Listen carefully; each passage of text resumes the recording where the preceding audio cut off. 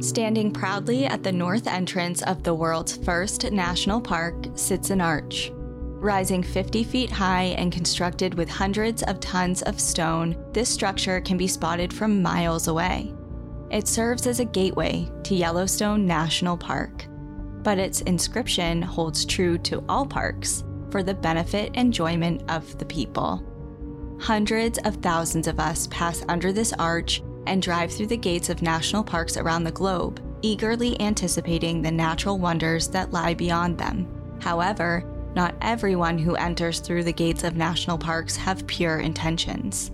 Some drive through the gates under a false guise, or slip through the fences under the cover of darkness. Millions of people are drawn to the African continent and its many national parks for the chance to view and spend time amongst its iconic wildlife. Species that hold enormous value. However, while they hold significant worth in regards to conservation and tourism, unfortunately, many elicit an overwhelming desirability on the black market.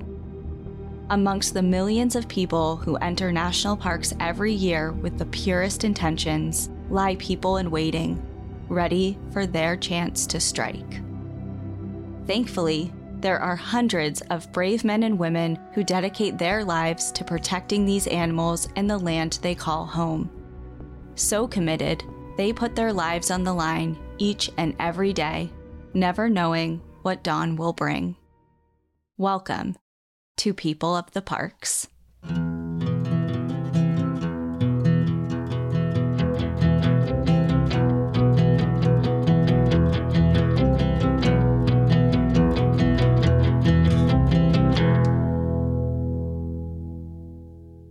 Another People of the Parks, we're back. It's been a little bit since we had one. I know. I almost said welcome back to National Park After Dark, which it is the same, I guess one and the same, but... Special edition. It is a special edition. It's been a long time coming.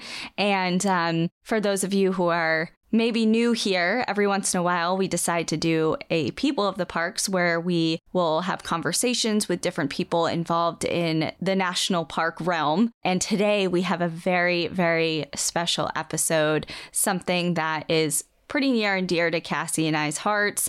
And we are talking to the co-producer of a very exciting film. As we know, rangers around the globe risk their lives in the line of duty, but in places like Kruger National Park, rangers face some of the deadliest obstacles in the world. From dangerous wildlife, harsh working conditions, and above all, facing armed poachers. Since 2011, 565 African rangers have died in the line of duty, and 52% of those deaths were ruled as homicides. These numbers are increasing. In the year 2021, 92 rangers were killed, half of which were homicides. With this devastating crisis, it's more important than ever to bring attention to the war on wildlife and to the rangers who dedicate their lives fighting it. The film Rhino Man does just that and opens up the eyes of people around the world to the atrocities unfolding deep within nature preserves and national parks throughout Africa. Jurko II is a filmmaker, podcaster, and lover of books, nature, and adventure. He spent 2 years living in LA working in the camera department on indie films. He solo cycled down the West Coast from Vancouver to Ensenada. He produced and directed corporate videos for big brands in Atlanta, Georgia. And since 2018, he has been the lead producer and director of the film Rhino Man, a feature-length documentary that follows the intensive selection process of the South African field rangers who risk their lives to protect the rhinos from being poached to extinction. We are so excited to welcome Jurko to the show. Yeah, I really appreciate it. It's an honor to be on here. Super excited to talk to both of you. And yeah, I love what you guys are doing as well. So this is really fun. Thank you so much. Thank you very much. And of course, we're here to talk about Rhino Man, the film that you produced. And we were so moved by the film. And we are just so impressed with your work and all of the effort that went into creating the film, and the message, the people, the organizations involved in the film, and the fight to protect rhinos and other at-risk wildlife in general was just so profoundly moving. Can you tell us a little bit about yourself and what inspired you to create this film to begin with? Yeah, absolutely. So it's kind of a long story. I'll try to condense it. But, I was connected to Rhino Man after it had already begun. My background is in filmmaking. Graduated from Bowling Green State University in Ohio in film, and then kind of a series of odd jobs, freelance video production. Went out to LA for a couple of years doing camera work on a lot of feature films, indie films, and eventually found myself on the way to Atlanta, Georgia, where when I was kind of like scoping it out, thinking about moving, and I remember there are these things called creative mornings. I don't know if you two have ever been to one before, but it's like these chapters that are in a lot of cities throughout the country, and each month they have a theme, and there's a speaker that talks about that theme. So it could be nature, or it could be something around creativity or entrepreneurship, something like that. And it's just a fun way. It's free. You get to like go out and meet people, hear someone talk about an interesting topic. And for someone moving to a new city, it was kind of a fun thing to do. And at the end of it, they listed all the sponsors on the slide, and Friendly Human was this production company that was doing all their videos. So I was like, I'm looking for a job. Check these guys out. And this is, I think, probably the first couple of weeks I was there. I looked them up, and there was this trailer for this film Rhino Man on their website. And, it was about rhinos in Africa and these rangers. And all of this was very new to me. I mean, I love nature. I grew up kind of in rural Ohio in the middle of nowhere, but I didn't really know a whole lot about Africa and the rhinos other than like, what you kind of hear in passing or see at the zoo. So, right. But it looked like this amazing project. And I was just like, man, it would be awesome to work with people doing this kind of stuff. Of course they were doing like corporate videos and things like that, but they had this passion for giving back and doing these bigger stories. And it was basically like a year of stalking them. And I finally got a job there. I would just show up at every event they had and, send them a message. And they were kind enough to give me an interview at the beginning, just to meet me. And then I just kept showing up to things for about a year. And finally, one day they were like, hey, why don't you stop by? I think we might actually have some work for you. So got hired there, kind of got involved. And then that's when I realized like Rhino Man was still this thing in development. And it was all these amazing vignettes of everything to do with rangers, rhinos, the poaching crisis. But for me as a filmmaker, I felt like it was kind of missing this overarching storyline and like the main characters that kind of went, pulled the story through the whole film and had an emotional arc to it. And so I kind of started working with them, and turns out Matt Lindenberg, who is the founder of Global Conservation Corps and the kind of the genesis of Rhino Man and everything connected to it, was working there as well. He had just gotten his master's in conservation up in Michigan and was trying to find a way to keep the dream of getting this film completed and moving his nonprofit forward. And so we first met there, and we're talking about like, hey, how can we finish this film? How can we make it better? And I just kind of got super involved, and we started like brainstorming, pulled out note cards. Like I got some note cards right here. Just started writing down like, what are the scenes we have? What are the scenes we need? And how can we, who are the main characters and how can we tie this story together? And then we ended up raising money through his nonprofit to fly to South Africa for 2 more weeks. They had already been there, I think 4 times before that, from 2015 on. Had you been before? No, I had never been to Africa at all, anywhere in Africa. So this was, it was definitely exciting to me. And Matt is from South Africa originally. So, he's very connected to the Southern African Wildlife College, where he went to school for a time and helped train rangers. And a lot of these people were his friends, mentors, people he respected. So we went together, and it was just this crazy 2-week, like nonstop action shoot that we were on. It was just me and him. So I had the camera, and he was like holding the audio equipment, and we were kind of directing it together and had a little bit of a plan, but we're just trying to figure it out. So it was kind of a wild experience. And, we covered a complete ranger selection process, which we can talk a little bit more about later on. That's in the film. And then we met Anton, or I met Anton for the first time and captured some amazing stuff with him. Nick Smith is the other cinematographer on the film, and he's been very involved as well. He had met Anton 2 or 3 times before and shot some really, really great stuff that's still in the film, a few of the major scenes with Anton. But yeah, I think the biggest thing for me was just like, these people are amazing. Like, these people are dedicating themselves. They're super passionate. I instantly had respect for Ruben and Anton when I met them, and it felt like they instantly had respect for me, which is just like, I remember like looking at these guys, I'm like, man, I mean, I have an amazing family. My dad's great, but I was like, these guys would be like amazing fathers, you know? It's like just such amazing humans. Yeah. And yeah, so that's kind of where the journey started. And then it's been, I mean, that was 2018 and it's 2022 now, and we're just finishing the film. So there's a lot to fill in between, but I'll kind of let you guys steer me before I just keep going. No, of course. It's been a long project that you've been working on, and it sounds like you were inspired before you even got out to Africa to be a part of this. Yeah. What was it like seeing all the wildlife for the first time from Ohio to South Africa? Right, yeah. Quite a change. For sure. Yeah, I mean, in Ohio, we have white-tailed deer. It's rare to even see a bear. Lots of squirrels and some robins and cardinals, but yeah, South Africa, that first time. So Matt has some amazing friends at the Wildlife College, and we stayed with a couple of them, Ashwell and Anel, 2 amazing human beings there. And they both work at the college and had access to the game viewing vehicles. So my first game drive was with them, and they're both hilarious people. So you're just like always laughing when you're with them, A.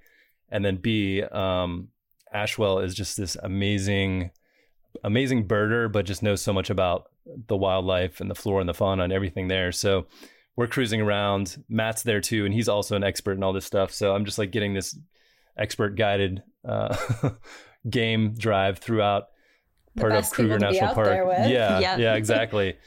And I mean, it's like everything from zebras, or if you're there long enough, you start calling them zebras. I feel weird saying zebra now. Zebras. You got giraffes, lions, leopards, tons and tons of birds. I started getting into birding when I was there in 2020 on another trip. And of course, the rhinos. And I still remember the first rhino I saw. We kind of came around this corner, and there's this big bull rhino. It was a white rhino standing on the road there. And the white rhinos are a little skittish. So usually if they see you coming, they're kind of like back up and they'll take off and get out of the way. And this guy was kind of like hiding around the corner, and we were like sneaking up on him, and it was just this giant, massive creature. And I just remember it's like so docile. I mean, it's basically like a big cow with a unicorn horn, you know? Right. They got 2 horns, but yeah, it was super amazing. Spent so much time out there driving around, seeing all this wildlife. And then because it was a shoot, we were just kind of go with the rangers and the men on the selection that we were with. And, you know, it was kind of just like squeezing in when we can to see the wildlife. But yeah, it's definitely a completely different experience from anything I had in the US. Absolutely. I imagine it's such a magical experience, and a part of, I think, why a lot of people are so drawn to South Africa and around different countries in Africa is because of all the wildlife. And in the film, there's some pretty staggering statistics that are talked about, starting with rhinos and their population decline. Can you elaborate on just how significant the decline has been over the last couple of years and decades, and why it's so significant? Yeah, absolutely. And just to preface all of this, you know, I'm not a scientist. My background isn't in this stuff. So sure. I've been learning as I've gone through all this and talked to a ton of people. But just to get a sense, you know, from what the statistics say, at the beginning of I believe it was the 20th century, end of the 19th, there were over 500,000 rhinos in the world, which is hard to believe now because there's less than 27,000. Wow. And it's been a series of different kind of poaching incidences over time, or crises and habitat loss. And it just kind of chipped away over the years. And what a lot of people don't know is actually in the 60s, we almost lost the rhinos I think in Africa, definitely in South Africa. And this gentleman, Ian Player, who became a legend of conservation, was one of the first people to start a program. I think it was called Project Rhino. And their idea was to start helping move some of these rhinos around because they found this bigger population that they didn't realize existed in KZN, which is a province in South Africa. And so they managed to bring those rhinos back from the brink, then all the way up to where I believe the white rhinos are around. The white rhinos and the black rhinos, which are the rhinos that are in South Africa, make up like 80% or more of the rhinos in the world. Wow. And so Kruger National Park, which is the biggest park in South Africa, I think one of the biggest national parks in the world. I can't remember the ranking, but it's about 4 million acres. So it's bigger than some of the smaller countries in Europe. And very cool. It's hard to even imagine, a landmass that huge, but that's amazing. It's insane. And when we get more into the rangers and talk about how many rangers there are for that amount of land, it's kind of crazy. But it's, at one time Kruger had probably the highest density of rhinos maybe in the world in the last century. And starting in, I think around 2008 is when this recent poaching crisis really took off. And part of what sparked it was, the economic growth in Asia, China, Southeast Asia. So people had more money. And, it was traditionally used for its medicinal value. And that kind of included things like, it was sort of like almost like aspirin. It had a mild fever reducing quality to it, which, aspirin actually has much better. So there is like a little bit of truth to that, but it pales in comparison to anything options. We have. Yeah. And then, there's over the years, things like it became a status symbol. So people had more money and were able to afford it. And supposedly there was a minister in Vietnam who claimed that it was either his mother or grandmother her cancer was cured by rhino horn. So it kind of spiked this new surge. Actually. Yeah. Yeah. So it spiked this new surge of demand for it. And from 2008 into about 2012 to 2015, the poachings just skyrocketed. So it was mostly funded by this demand in Asia. And because there's such a disparity in economic, socioeconomic levels there, the poverty around Kruger National Park in some of these areas is pretty high. Unemployment is, above 30%. Post-COVID, it might be close to 50%, which is kind of hard to imagine. And there's millions of people living there. And so you have these people coming in offering, maybe a year's wage, maybe more, which isn't a whole lot there in South Africa relative to what we would make. And basically say, hey, give us information. Where's a rhino? Here's a gun. Go poach this rhino for us. We'll give you this money. And so it just kind of exploded. And it went from, not very many poachings at all pre-2008 to, at the height, I think it was over 1,200 poached rhinos a year. Wow. So it was like more than 3 rhinos a day, which is kind of crazy to imagine. And so it just decimated the population in the last decade. Yeah. And you said, so in the film, the decline of the rhino is described as a systematic deletion, which is kind of what you're describing right now. So, of course, with this shift in poaching, obviously now it's starting to be referenced as more like organized crime. So can you kind of walk us through how that has shifted the role and responsibilities of the anti-poaching rangers in Kruger and the surrounding nature areas? Yeah, for sure. That's right. I mean, the rangers, their job used to mainly be more about conservation and maintaining the grounds, fixing fences, helping out with research, checking up on the wildlife, things of that nature. And because of this poaching epidemic in the last 10, 15 years, they've really become more of a paramilitary force, kind of out of necessity.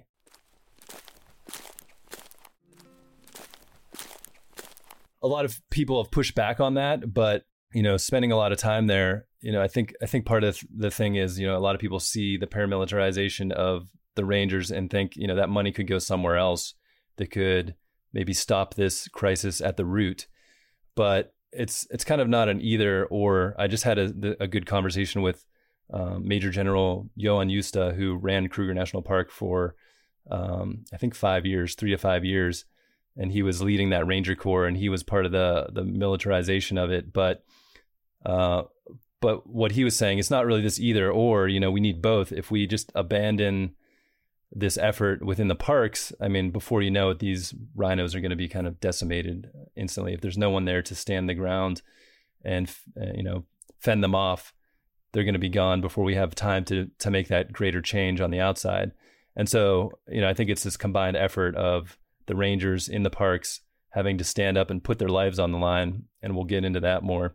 Also working, the part of Global Conservation Corps, the nonprofit that owns Rhino Man, and, Matt, my buddy who started the organization, their big mission is more about addressing that community conservation space relationship. And so bridging that gap between communities and conservation, youth education, giving opportunities for people so they can make a living and understand more about what's going on and have more connection to it. Because, I feel like there's so much complexity and we can kind of dive into different areas, but, South Africa was in apartheid for many years where blacks and whites were separated, and, most of the black population was pushed to these areas and split up from their families. And, there's just so many negative things that happened. And even these conservation spaces, once people lived on some of this land. So now there's this kind of tension between, should we reclaim this land? Is it ours? You guys are making money off of it. So there needs to be some way that we can bring these two groups together. And, because you can understand both sides. We don't want to lose all this wildlife and nature, but then also people are suffering, and there was oppression that put them in this space. So I feel like I've kind of gone all over the place here, but just trying to well, it set is up some the problem. of The problem is all over the place, and that's the reality of it. It's not a cut and dry, this is the problem, what is the answer? It's so much more complex than that. And I think that your answer illustrates that and really brings to light, this is a really big and complicated issue, and it's not just a simple answer or fix, because we would have done that already. There's a lot going on. And we love that the film and you just brought to light, the subject of the people surrounding the park, because yes, there is a focus on the rhino, and obviously that's what we're here to talk about, but you can't talk about the rhino or any wildlife species that's under threat without talking about people. And, I'm kind of going off script here too now, but it is something that's just, it's so important to talk about. Yeah. Well, it is, because when you see that poaching, of course, is horrible, but when you see that it's happening because people are living in such horrible situations, it makes you look at the whole situation differently, because it's like, okay, people are poaching because of this, people are suffering. There's so much more to this than just protecting the wildlife. It's protecting people as well. And you did mention, while you're talking about how dangerous it is for rangers out there, and the film definitely goes into that. It highlights a lot of the ranger selection process, and it really dives into exactly what their job is day to day. Could you tell us some of the dangers that rangers are facing every day when they're working out in places like Kruger National Park? Yeah, for sure. And just to kind of preface this all too, you two are kind of lucky you got to see the film in an early stage. I mean, it's basically complete at this point, but it might still be a few months before we get it out to the world. So, everyone kind of hang in there while we get the film out there. But yeah, in terms of the rangers and the dangers they face, I mean, even going back before this poaching crisis became a big issue, just being out in these spaces is dangerous. I mean, you've got the wildlife. You think of lions, but some of the most dangerous animals are hippos or buffalo or, black rhinos. So there's the white rhino and the black rhino, and black rhinos actually like to charge and you have to run up a tree because you don't really have any other option if they come after you. I actually had a couple experiences out there with the rangers, and they're like, see over there? There's a black rhino. We're going to go this way. Right. We're going to stay away from scary. Wide breath. Yeah, exactly. So you've got all the wildlife and the potential dangers there, but then you bring in this aspect of the poaching, and, I guess the most obvious one is you have poachers out there that are trying to shoot these rhinos. They have weapons. They're doing something that's kind of desperate and putting their lives at risk. So, if they encounter the Rangers, they're likely to shoot back as they're trying to escape. So the Rangers' lives are at risk in that way on the front lines. But then on top of that, and Ruben in the film goes into this a lot, and Anton, the other main character, the main Ranger we follow, he kind of talks about some of the threats and things that he's faced. But these crime syndicates, what they'll do is not only do they hire the poachers, but they'll try to influence the Rangers. So it could be as simple as trying to get information from them to start, but then they'll find someone that, maybe they're behind on some payments or something like that. And they'll kind of catch them in the bar, and maybe they're talking about, struggling or something to that effect. And then all of a sudden they kind of start working themselves in there and be like, well, if you tell me where this is, we can slip you some money. It's not really a big deal. You're just, you don't have to do anything. Just look the other way. And, there are Rangers that end up doing that. But then if they push back and they're good Rangers and they're honest and they don't want to fall into that trap, what then happens is they start threatening them. And it might be, threats to their life directly, could be their family. Like, you're going to be out there. A lot of these Rangers spend close to a month at a time out on the reserves. And, they'll send them a message if they get a hold of their number, or, get a message to them and say, you're out there on this reserve.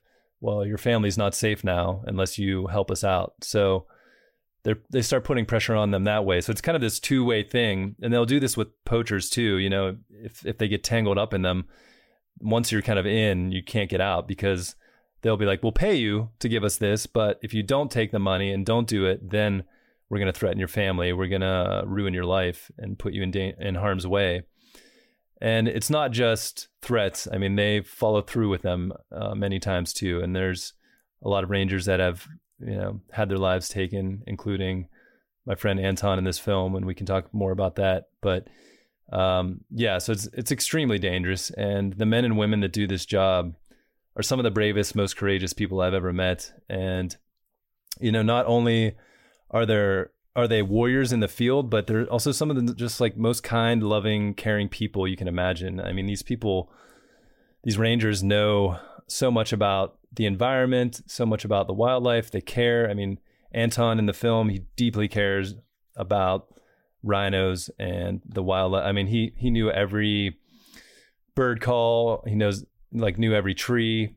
He just knew so much. And, for him, and he says it in the film, this is a calling from God for him. I mean, he really believed that. And it's not just, some people say things like that, but he meant it. He was completely dedicated. So yeah, it's just a crazy situation with these amazing humans that are facing insane odds.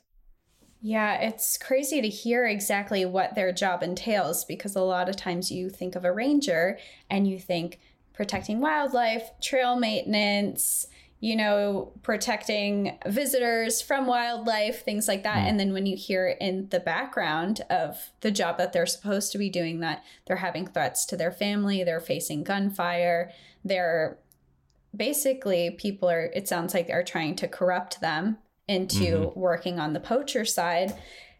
It's a lot. It's a lot of stuff that you don't necessarily realize when you hear Ranger. Yeah. And it's, like you said, it's amazing how many jobs Rangers do. And this is just, worldwide. I have so much respect for them because, all the jobs on the reserve in terms of maintenance and taking care of the animals, like you said, protecting people from the animals, but also, there's some of the biggest advocates for wildlife, for their reserves where they work. They're some of the best connections to the communities around them as well in terms of advocating for this stuff. So it's just, they do all that. And then on top of it, they have this crazy, military police type job that they have to enforce as well. So I don't know how they do it, to be honest, but there's some really amazing dedicated people out there. Yeah. And you began to bring up Anton, and he is someone that we would love to speak to you more about because, number one, of course, like you said, he's the main character, main ranger in this film that Rhino Man follows throughout. And of course, we know that he was one of your dear friends. And I mean, like you mentioned or started to touch upon, the passion and just calling that he described he had for the African wildlife and his job and preserving and protecting rhinos and other species of wildlife for future generations. He spoke a lot about his family and his children and wanting to preserve that for them. Tell us more about him and his story and anything you'd want to share about him, because he truly was like just such an embodiment of love of rhinos and conservation and kind of combating this issue of wildlife trafficking and poaching. Yeah. Yeah. Thank you, Danielle. I mean, I think, his passion and influence is evident in how it affected you both. So it's, I feel like, as filmmakers, we did our job, but it's Anton and his message and his personality that I think comes through and touches people. And it's definitely why I wanted him to be like the main ranger in this film, because after seeing some of the footage we had and then actually meeting him, I mean, yeah, he's the real deal. Anton, I'll try to tell a little bit of his story the best I can remember it and know it. But I believe he was working at the Timavati Private Nature Reserve when he was 17. He got some work there. I'm trying to remember what they called it, but basically he was helping like fix roads, more like maintenance, doing things around the reserve. Yep. He wasn't a ranger yet. And then the warden at the time, kind of saw something in him and saw that this guy, he had a passion and he was dedicated to his work and always did a great job. And so they had a ranger selection and he offered, hey, you should try out for this. And I know Anton, I probably have it in a podcast episode I recorded with him somewhere, but he tells a story about the ranger selection. And I think there were maybe around 100 people that were in this selection. And to start, before you can even get into the selection, what they had to do was run, I can't remember how far it was. It was either 5 or 10 kilometers. And it was like a hot day. He was like, I don't even know if I can run. Like, I don't know how good I'm going to be at this. Like, no one's really prepared. Everyone's just kind of in their normal, shoes and clothes and stuff. And so all of a sudden, they're off, they're all running and he's, giving it his best. And he like slowly realizes he's like passing one person, passing another person. And all the way to the end, I think he ended up coming in, it's either second or fifth out of all those people. And he realized, he's like, wow, I must be in really good shape. I really want this thing. And so he went through that whole selection process. And back then he likes to tell the story too, that, it was way harder when he did it, which was probably true. I mean, they just like really put them through some crazy physical stuff. And a lot of people push back on that. And I could see if you're like sitting at home and you're watching these guys going through this like torturous physical, rigorous, exercises and sleep deprivation, all this stuff. You'd be like, man, they're really kind of beating these guys up. But when you realize what they have to face in the field and what you need to be ready for, it's like you can't be too easy on the people that are going through this, because they're going to have to face real life or death situations and they have to be able to react. They need to be physically fit. So you kind of start to understand it. And when you see people go through selection, and we can go like way into that part of it later, you really get to see the transformation of a lot of these young men and women who are like, I don't know if I could do this, to all of a sudden like having this new empowerment and be like, wow, I never expected this could come out of me. I didn't realize I could do this. And like the discipline actually empowers them and makes them more proud of being a ranger and doing their job. So it's an interesting transformation. But yeah, so Anton went on from there. He became a ranger. He was trained at the Southern African Wildlife College, which Ruben is the other main character we follow, and he was teaching there at the time. He basically started the ranger training program there. He had his own company, and then they kind of were absorbed into the Wildlife College. But he trained Anton. Anton was this great ranger. The warden kept kind of seeing good things in him, saw he had leadership skills. So he just kind of kept advancing him. And Anton worked his way up from the, just being some guy digging holes and fixing roads to a ranger to, kind of like mid-level ranger to running the entire ranger force basically in the last several years. So just a dedicated guy, super smart. He didn't even know English when he started, which is another impressive thing. Wow. He barely could speak a word of English when he was being trained to be a ranger. And he said Ruben taught him a lot. And then what really got him through was, I think there was someone that was visiting Timavati. They had a bird book. Sassel is kind of like the famous bird book down there. South African something. I should know that.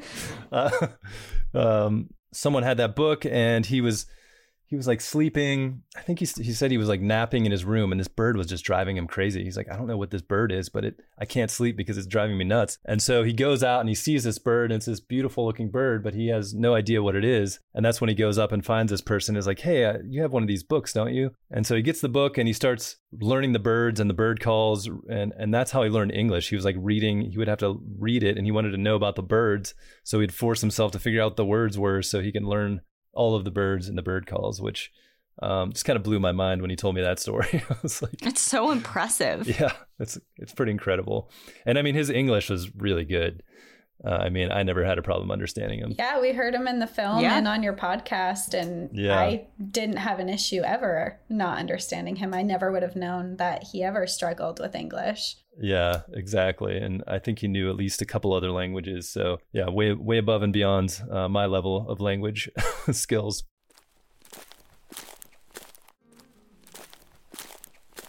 But yeah, so I mean, he was just amazing in so many ways. And I got to spend so many hours in 2020. We could tell that story, but I was there for 9 months, and we shot a whole other film about Rangers, and Anton, he's not featured in it as much. It's more his team. He was kind of pushing his team to be featured, but I still got to spend a lot of hours driving around the reserve with him. He was like helping me out.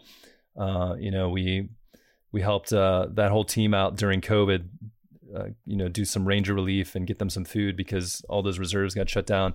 So just really got to know him. And the last couple of years, like every other week, we would check in with each other, and he was great support for me too. Because I mean, this film project has been kind of crazy. I've put a ton of my life kind of on the line and on the hold to get this thing across the line, and he was always there to support. He wanted to tell this story and thought it was super important, and saw the value in getting it out there to a bigger audience.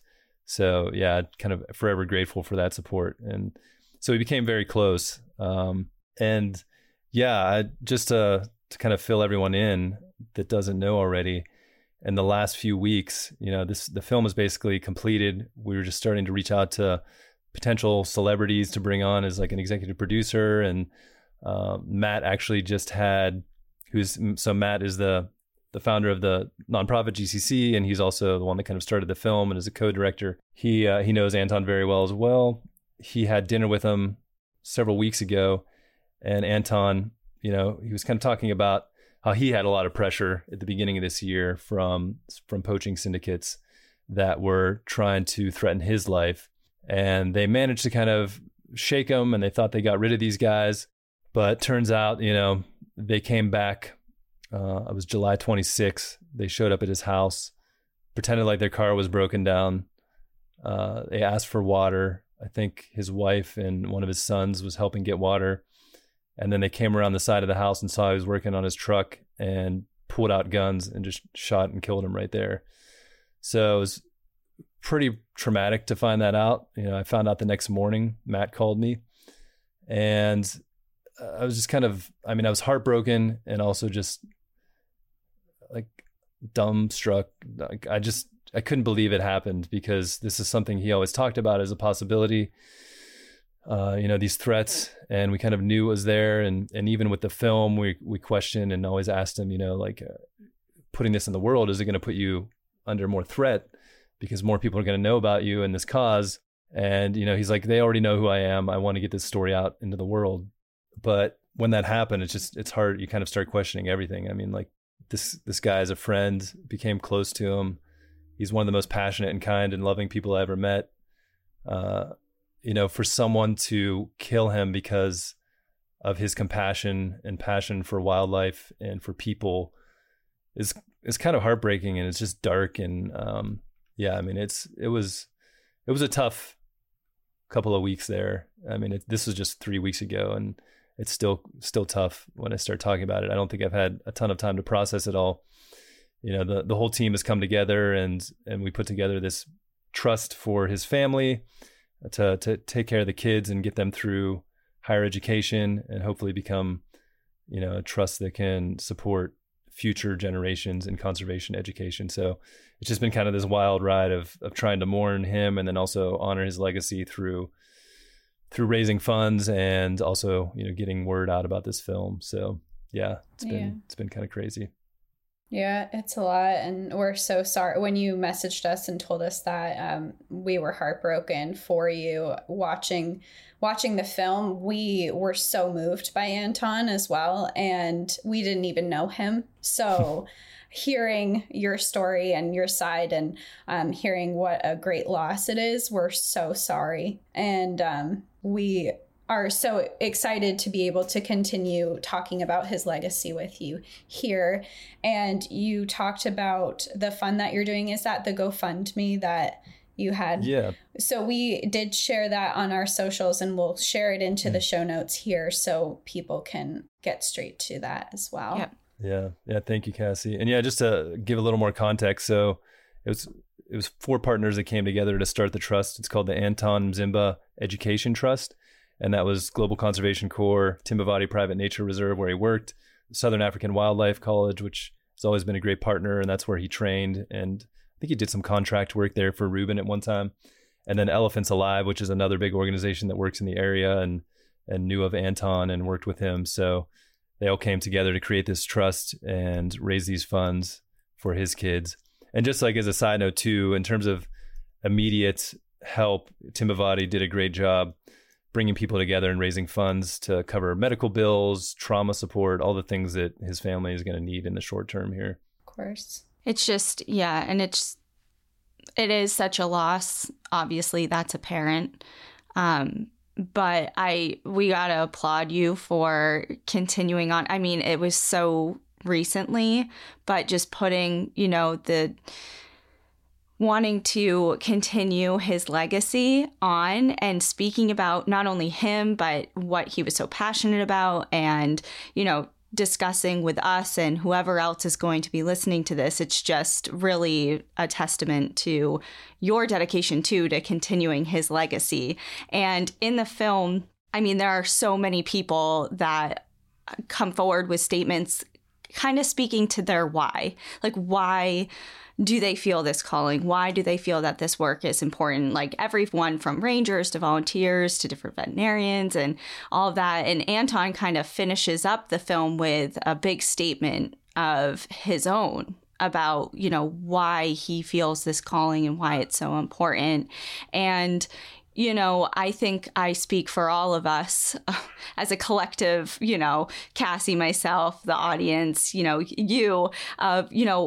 we don't want to stand idly by while this war is waging against, wildlife. And, we're all sitting here in the United States and having this knowledge that this is all going on right now. And I think it can kind of feel sometimes like you're helpless a little bit, being so far removed, but it's difficult when you feel such passion for wanting to contribute and wanting to make a difference. So do you have any words of guidance or advice on how, aside from shipping up and enrolling into ranger school, what we can do at an individual level to help lend ourselves to this greater issue?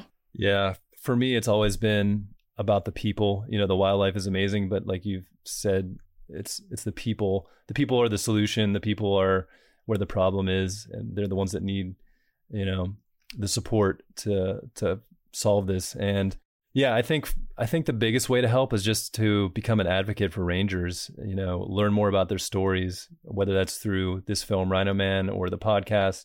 There's so many amazing organizations out there doing things for rangers. And I think a big part of it is just bringing that awareness and growing that so that people know this issue is a big issue, and that we can eventually, I think a big part of what we want to do with the film, on top of actually getting the film out there and this awareness, is a social impact campaign that I've been slowly building in the background with these partner organizations. And we want it so when people see the film and get this emotional hit, that then they have somewhere to go to actually take action and do something. So a part of that will likely be raising funds to train rangers, because that's one of the biggest ways to have long-term impact, is to train more rangers or upskill rangers.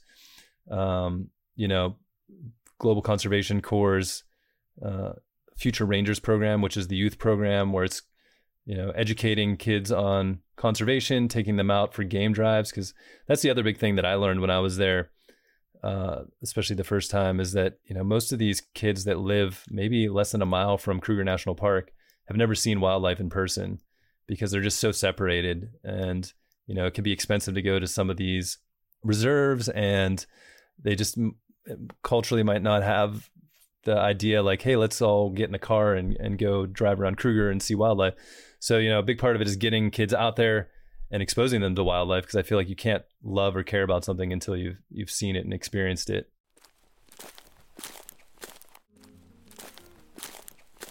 So that's a big part of it. And then creating scholarships for kids to go to higher education and job opportunities, because if you don't have work, it's going to be hard to care about anything if you can't take care of yourself and your family. So, kind of connecting with some of those organizations can be really helpful. Just sharing, this podcast episode, or sharing things about the film. Follow us on, Rhino Man the movie online, a bunch of different places. And we, try to just like collect the best from all the organizations that are doing work in this space and showcase their stuff on top of what we're doing. So I feel like there's a ton of ways to get involved, even just traveling to South Africa and experiencing it, and, doing your research and trying to find the lodges and reserves that are taking care of their people, I think is important. Mm-hmm. And just going there and spending money, because that money goes towards paying people, their wage, whether that's rangers or other employees of these parks. So there's a ton of different ways you can get involved, but I think just start out by being interested and spreading the awareness and sharing that passion for rangers. Absolutely. Something that's easy for everyone to do from home. Yeah. And we did recently we did an episode on ecotourism and how to spend money back into the countries that you're visiting. So I love that you just mentioned that for in South Africa and in Kruger National Park.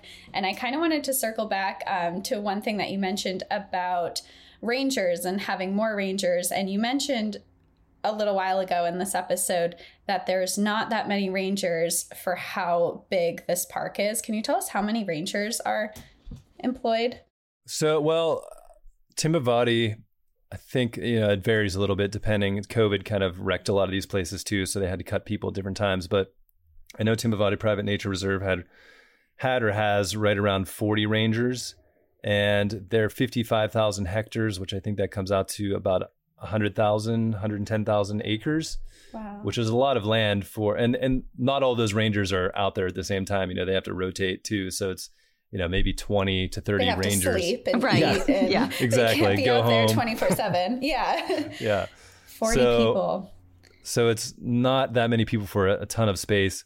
Kruger National Park, like I said, is 4 million acres, and I'm not sure the numbers there, but I think it's, somewhere between 300 and 600 rangers for that whole park. So, if you do the math, 4 million and less than 1,000 rangers, that's a lot of space for one person to cover. It's a lot of space, and it's also like, I feel like I'm a little all over the place now, but in the film, you guys are talking about how, I forget who mentions it in particular, but they said that, this is no longer poachers cutting a hole in the fence under the cover of darkness and sneaking in. It's not like, okay, we can patrol the fence line. We have however many people to do patrols and we got it covered. Like, poachers are changing their tactics, and they're becoming more and more difficult to not only track or spot or apprehend. It is a organized crime, and it's a war, and it's, evolving just as different types of war does. And so with that in mind, that amount of rangers compared to not only the size of where you need to patrol, but the different evolving tactics that poachers are taking on it's a lot to think about. And it's overwhelming, and it also just adds an extra layer of real just admiration for the people who are doing this, because it's just a huge undertaking. Yeah. I mean, it can become daunting, and I think a lot of people that are in this space become cynical at a certain point in time, just dealing with this. But, there's a lot of great work being done, and to speak to the poachers and their tactics changing, I mean, it is kind of this constant arms race. I think that part of the movie, Ruben was kind of referencing how a lot of this poaching was more subsistence poaching at one time, where maybe they were going in just to, kill some wildlife for food, or, it was more for sustainability, sustaining their families or communities, or, just paying the bills with whether that's rhino meat or giraffe meat, or, and, could it be anything. But over time, because of what we talked about earlier, the demand, these criminal groups have become more and more sophisticated, and kind of during the height, I don't know how much it is now, but I know during the height of the poaching crisis around 2012 to 2015, some of these were ex-military coming in from Mozambique, which is borders Kruger National Park, and Mozambique has gone through a lot of tough times in the last 50 to 100 years with revolutionary wars and civil wars and things like that. So there's a lot of poverty and war-torn areas there, and these ex-military people come in, they have training, they're coming in with high power weapons, and they know how to anti-track and cover up their tracks. They know how to change their tactics, and then on top of that, with the corruption, sometimes they're just brought in. Someone that works at the park sneaks some people in, and then they're just dropped off somewhere or picked up in the park and driven out, and it's so hard to know where they're coming from. But talking to General Yusta, he gave a great overlay of his strategy, and the use of technology's become a big thing. There's radar systems, there's sensors under the ground, the helicopters and the dogs, the canine units have been like super impactful. It's amazing to see those dogs working and the rangers working with them. Everything from one ranger and a dog kind of tracking that way, all the way up to they brought in hounds from Texas actually at one time, and the hounds have become this great resource where they'll fly in and drop a ranger off. They let go 4, 5, 6 hounds, and these hounds can find the tracks, and they'll just chase these people down. And then they get up in the helicopter and they follow the dogs and kind of guide them a little bit. And then the dogs basically trap the poachers, and they can come down and arrest them. So people are constantly figuring out ways to one up the poachers. It's a back and forth. But then on the outside, I mean, there's so many things happening outside of the parks that are making a difference. Peter Knights with Wild Aid, they're doing some really amazing work where they go into places like China and Vietnam for rhinos specifically, and they've worked with the government to get airtime so they can create these public service announcements and partner with celebrities like Jackie Chan, I think was their first one. And they did this amazing piece on rhinos, and it's just kind of showing people that, hey, like this is what's happening when you're using this horn, which a lot of people don't even realize. I mean, the poaching or the crime syndicates don't want to show the bloody reality of it. They want to just be like, hey, here's this product that you can use that does what you want. So it's kind of bringing that to the forefront and slowly changing the culture. And it has had an impact. He was talking about how at one time people were quoting that, rhino horn was worth up to $500,000 for a horn, which it seems like it's come down a fair amount to where it's still a lot. It's like probably in the $150,000 to $250,000 range, but they are having an impact. Yeah. It's a lot of money, especially for people where, $10,000 could be a year's wage. So absolutely. Well, I think that with that and something that you mentioned earlier on in our conversation about this is like a multifaceted thing. There's obviously the boots on the ground, getting in and actually stopping poaching as it's happening, but also the educational layer for the upcoming generation, number one. But number two, obviously, with the general public that has this huge disconnect of where these products are coming from and the reality of it. So it's all this educational, realm, and also combating the issue at hand as it's happening. And there's just, as far as the younger generation goes, I think there was just a beautiful kind of visual at the end when Anton is speaking, and there's footage of him and his son. And you were saying that there are children a mile outside of Kruger that have never seen wildlife, in person. And there's this visual of Anton's son, and he's just like holding a fence, just this separation of, that generation and being immersed in nature just on the other side of this fence. And then right after that, Anton and his son are walking together, and Anton's, pointing out different wildlife species. And it's just this transformative shift of what can happen when we immerse and educate the next generation, and kind of ends the film with a lot of hope. And I think that's what we loved so much about it, is here's some harsh realities, but here is what we can do and what we hope to do with this film. So with that being said, we just want to thank you so much for co-creating this film, putting so much into it. Like, your whole life, for the last however many years has just all been about Rhino Man and the people and the animals. And, it's so important, and you touched us for sure. And we really hope that everyone is just as excited as we are.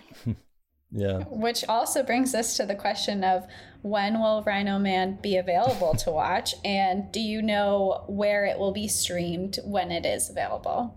Yeah, I'll answer that question. But first, I kind of want to go back to what you were saying, Danielle, because that ending, it's probably my favorite part of the film. And it does have this hopeful moment. And, we've shared it with people that we're trying to become partners with, and for feedback and stuff. And that's always one of the scenes that touches people the most. And really, that scene kind of embodies the dream that Anton had for the future. And that was the inspiration that inspired Matt to take Global Conservation Corps from focusing more on rangers and supporting them, which we still do. And this film is evidence of that. But shifting to the youth and the children, and focusing on bringing communities and conservation spaces together, and the power that working with people can have outside of these parks. So really, it's kind of thanks to Anton that shift happened, and that we're moving in this direction. So just wanted to throw that in there. But yeah, in terms of when the film will be out, that's always the question. I feel like 2 or 3 years ago, I was like, we're probably going to be done in a month. Right. But like I said, the film is done right now. I think we need to update some credits or something, but that's pretty minor. But what we're doing is, we're looking at film festivals right now, and we're looking at attaching a bigger name to the project to really bring that awareness and get us out there in front of a bigger audience. And kind of happening with that whole process is seeking distribution, which is a whole kind of world to its own that I've been learning a lot about over the last few years. And so through that process, ideally we'll start showing it probably more at festivals, maybe some educational type experiences, maybe partnering with some zoos and things like that. Early next year is when, that's what I'm giving it. So like spring at the absolute latest. We have some good partners here in Atlanta that want to show it. So the absolute latest, we'll be showing it in the spring, but hopefully earlier, hopefully the beginning of 2023. And then from there, it's, making that distribution deal and hopefully getting it on one of the big streaming platforms soon. So I wish I could say it's out tomorrow. Right. Yeah. If you message me and beg me long enough, maybe, I'll show it to you. But yeah, that's where we're at. And it's just, also building this social impact campaign and really bringing all these partners together. It's really starting to form now. So we want to be ready so that when this film gets out there, people are inspired to go take action and really make a difference for rangers, which ultimately makes a difference for the wildlife and these natural spaces. Very exciting. And in the meantime, I guess, while we're waiting for Rhino Man to come out and everyone to watch it, you do have a podcast called the Rhino Man Podcast. Can you tell us a little bit about what you do on there and who you talk to? Because it's very interesting and you have a lot of good information on there. Yeah. Thank you for bringing that up, because I always forget to plug what we're doing at the moment.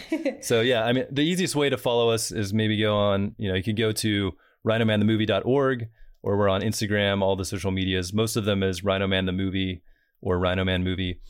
And I'll be posting the podcast on there, which kind of started as a way to reach out to a lot of these organizations I wanted to partner with on the social impact side.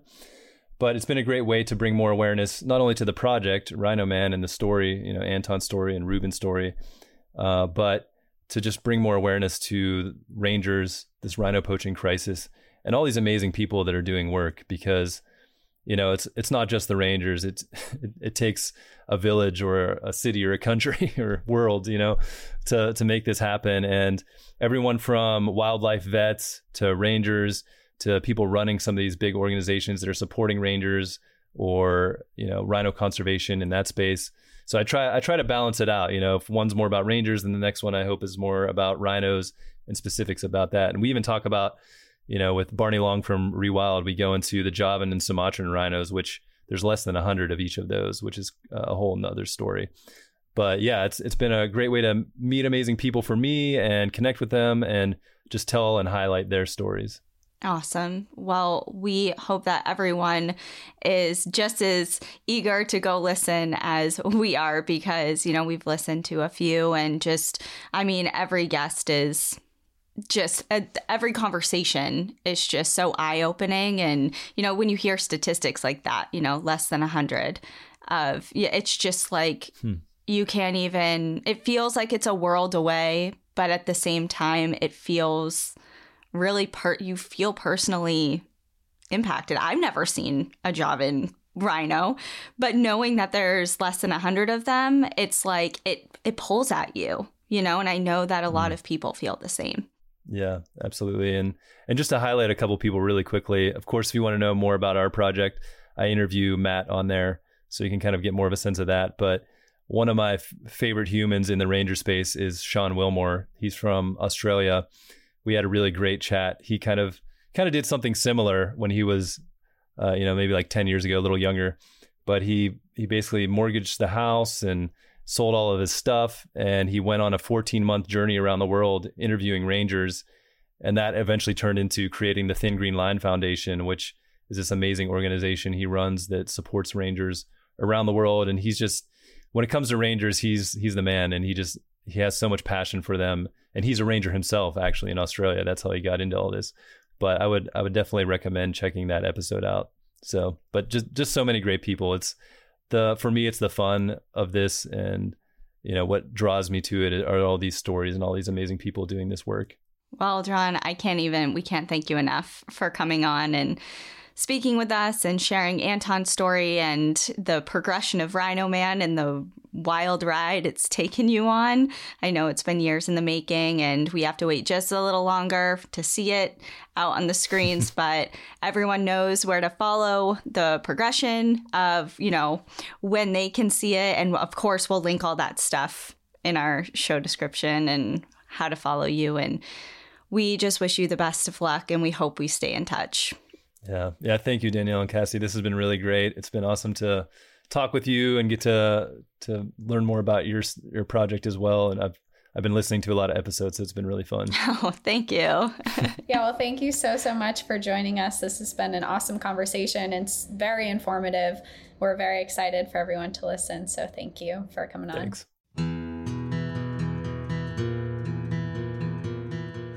Thank you for joining us again this week.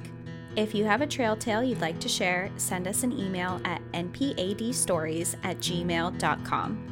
Follow us on Instagram and Facebook at National Park After Dark, and on Twitter at NPAD Podcast. Become an outsider by joining our Patreon, where you'll gain access to monthly bonus stories and exclusive content. And remember, when you support our partners, you're supporting our show. To access our special discount codes along with source information from today's episode, check out the show notes. For information on the show, to shop our merch store, sign up for our newsletter, and more, visit npadpodcast.com. And if you're enjoying the show, please rate, review, and subscribe wherever you listen to podcasts.